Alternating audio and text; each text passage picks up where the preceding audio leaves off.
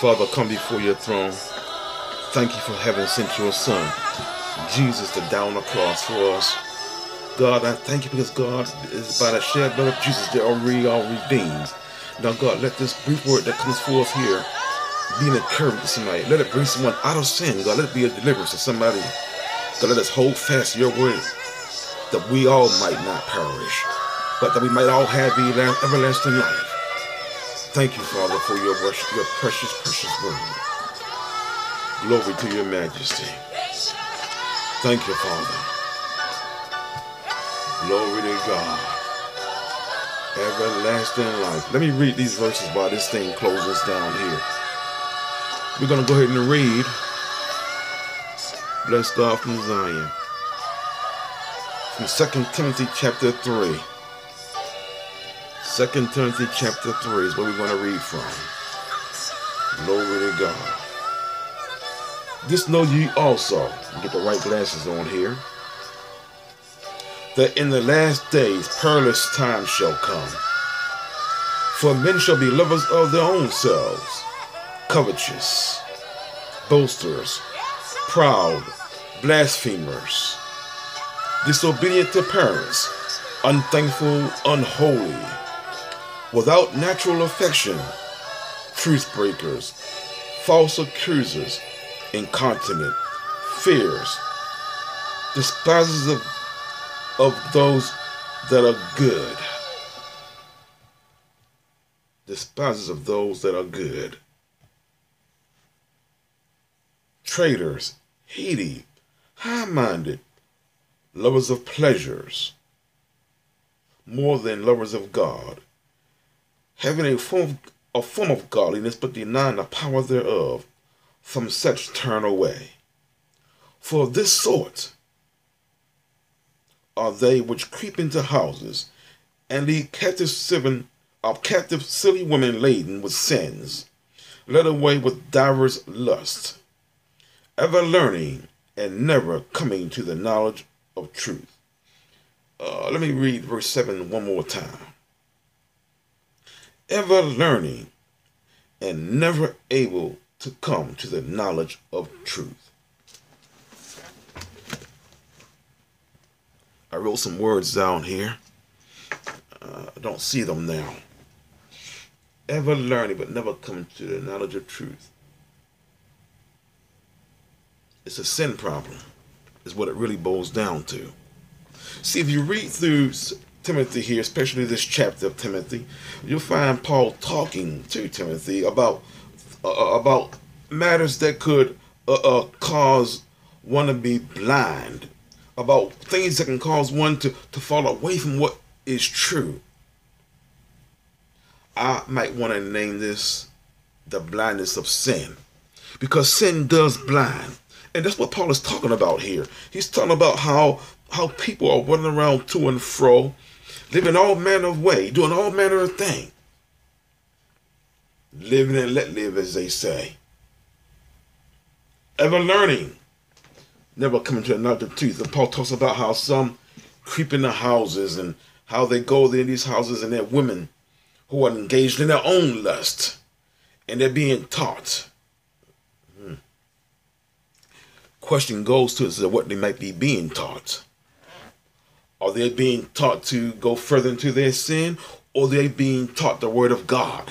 No matter what they're being taught, they're not coming to the knowledge of truth. Therein is the problem. Therein is what we need to deal with.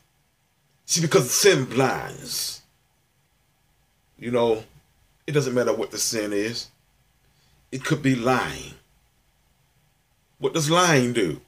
Lying holds back the truth. It blinds the hearer from the truth. You see where I'm going with this?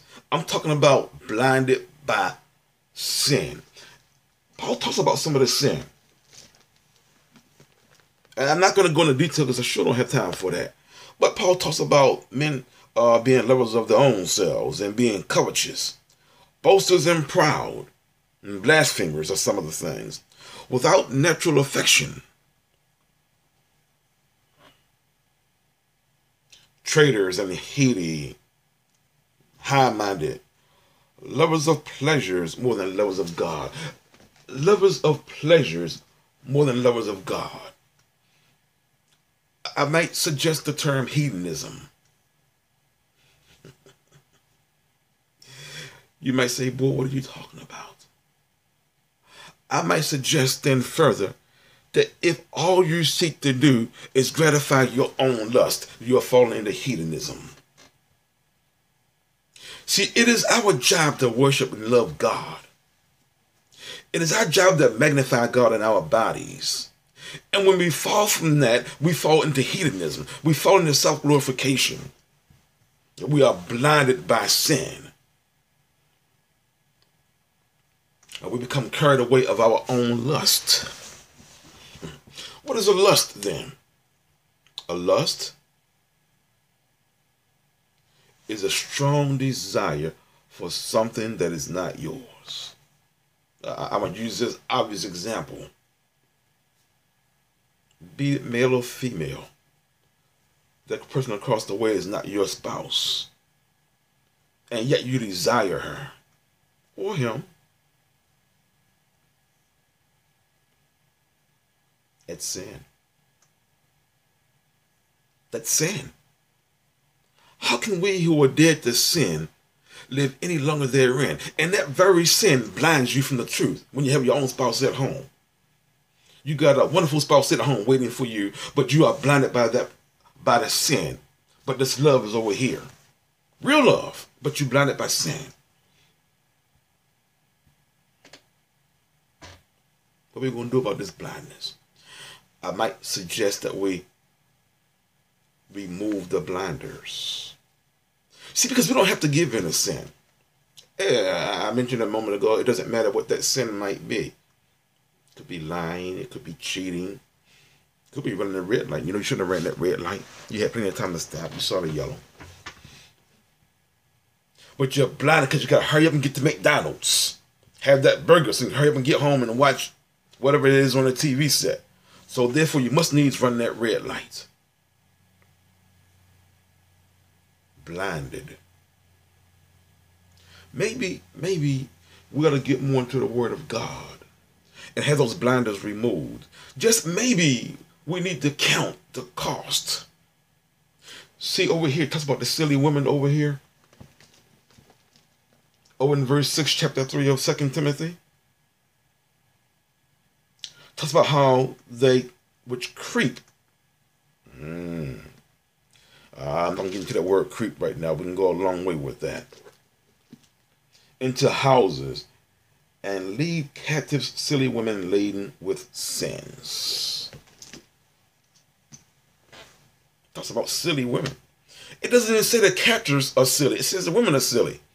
I didn't write the book. Don't get mad at me. It's not a sexist statement. I'm just reading what's in the book. But I would argue further, though, that those who would lead those silly women captive are not very wise themselves. I would argue that point. Why? Because they are blinded by sin. Blinded by sin. But then there's a way to come out of that. There's a way to take off the blinders so that we can see clearly. It's really quite simple. If we confess our faults one to another, is one way. If I offend you, I need to go to you and make matters straight. But the real issue is offending God. That's the real issue. We need to go to Him and repent. Repent not just with our mouths, with lip service, but with our heart by turning away from that thing that offends God. Do you choose to be blinded? Choose to be blinded by the sin of hedonism, or do you choose to serve God? What will you do? I hope and I trust that all those hearing my voice via this medium choose not sin, but they choose a recovery of blinded eyes from sin. Turning from sin and allowing Jesus to come into your life wholly and fully. Because Because only when that is done, only when you don't allow sin to remain captive in your life, can you and will you no longer be blinded by sin.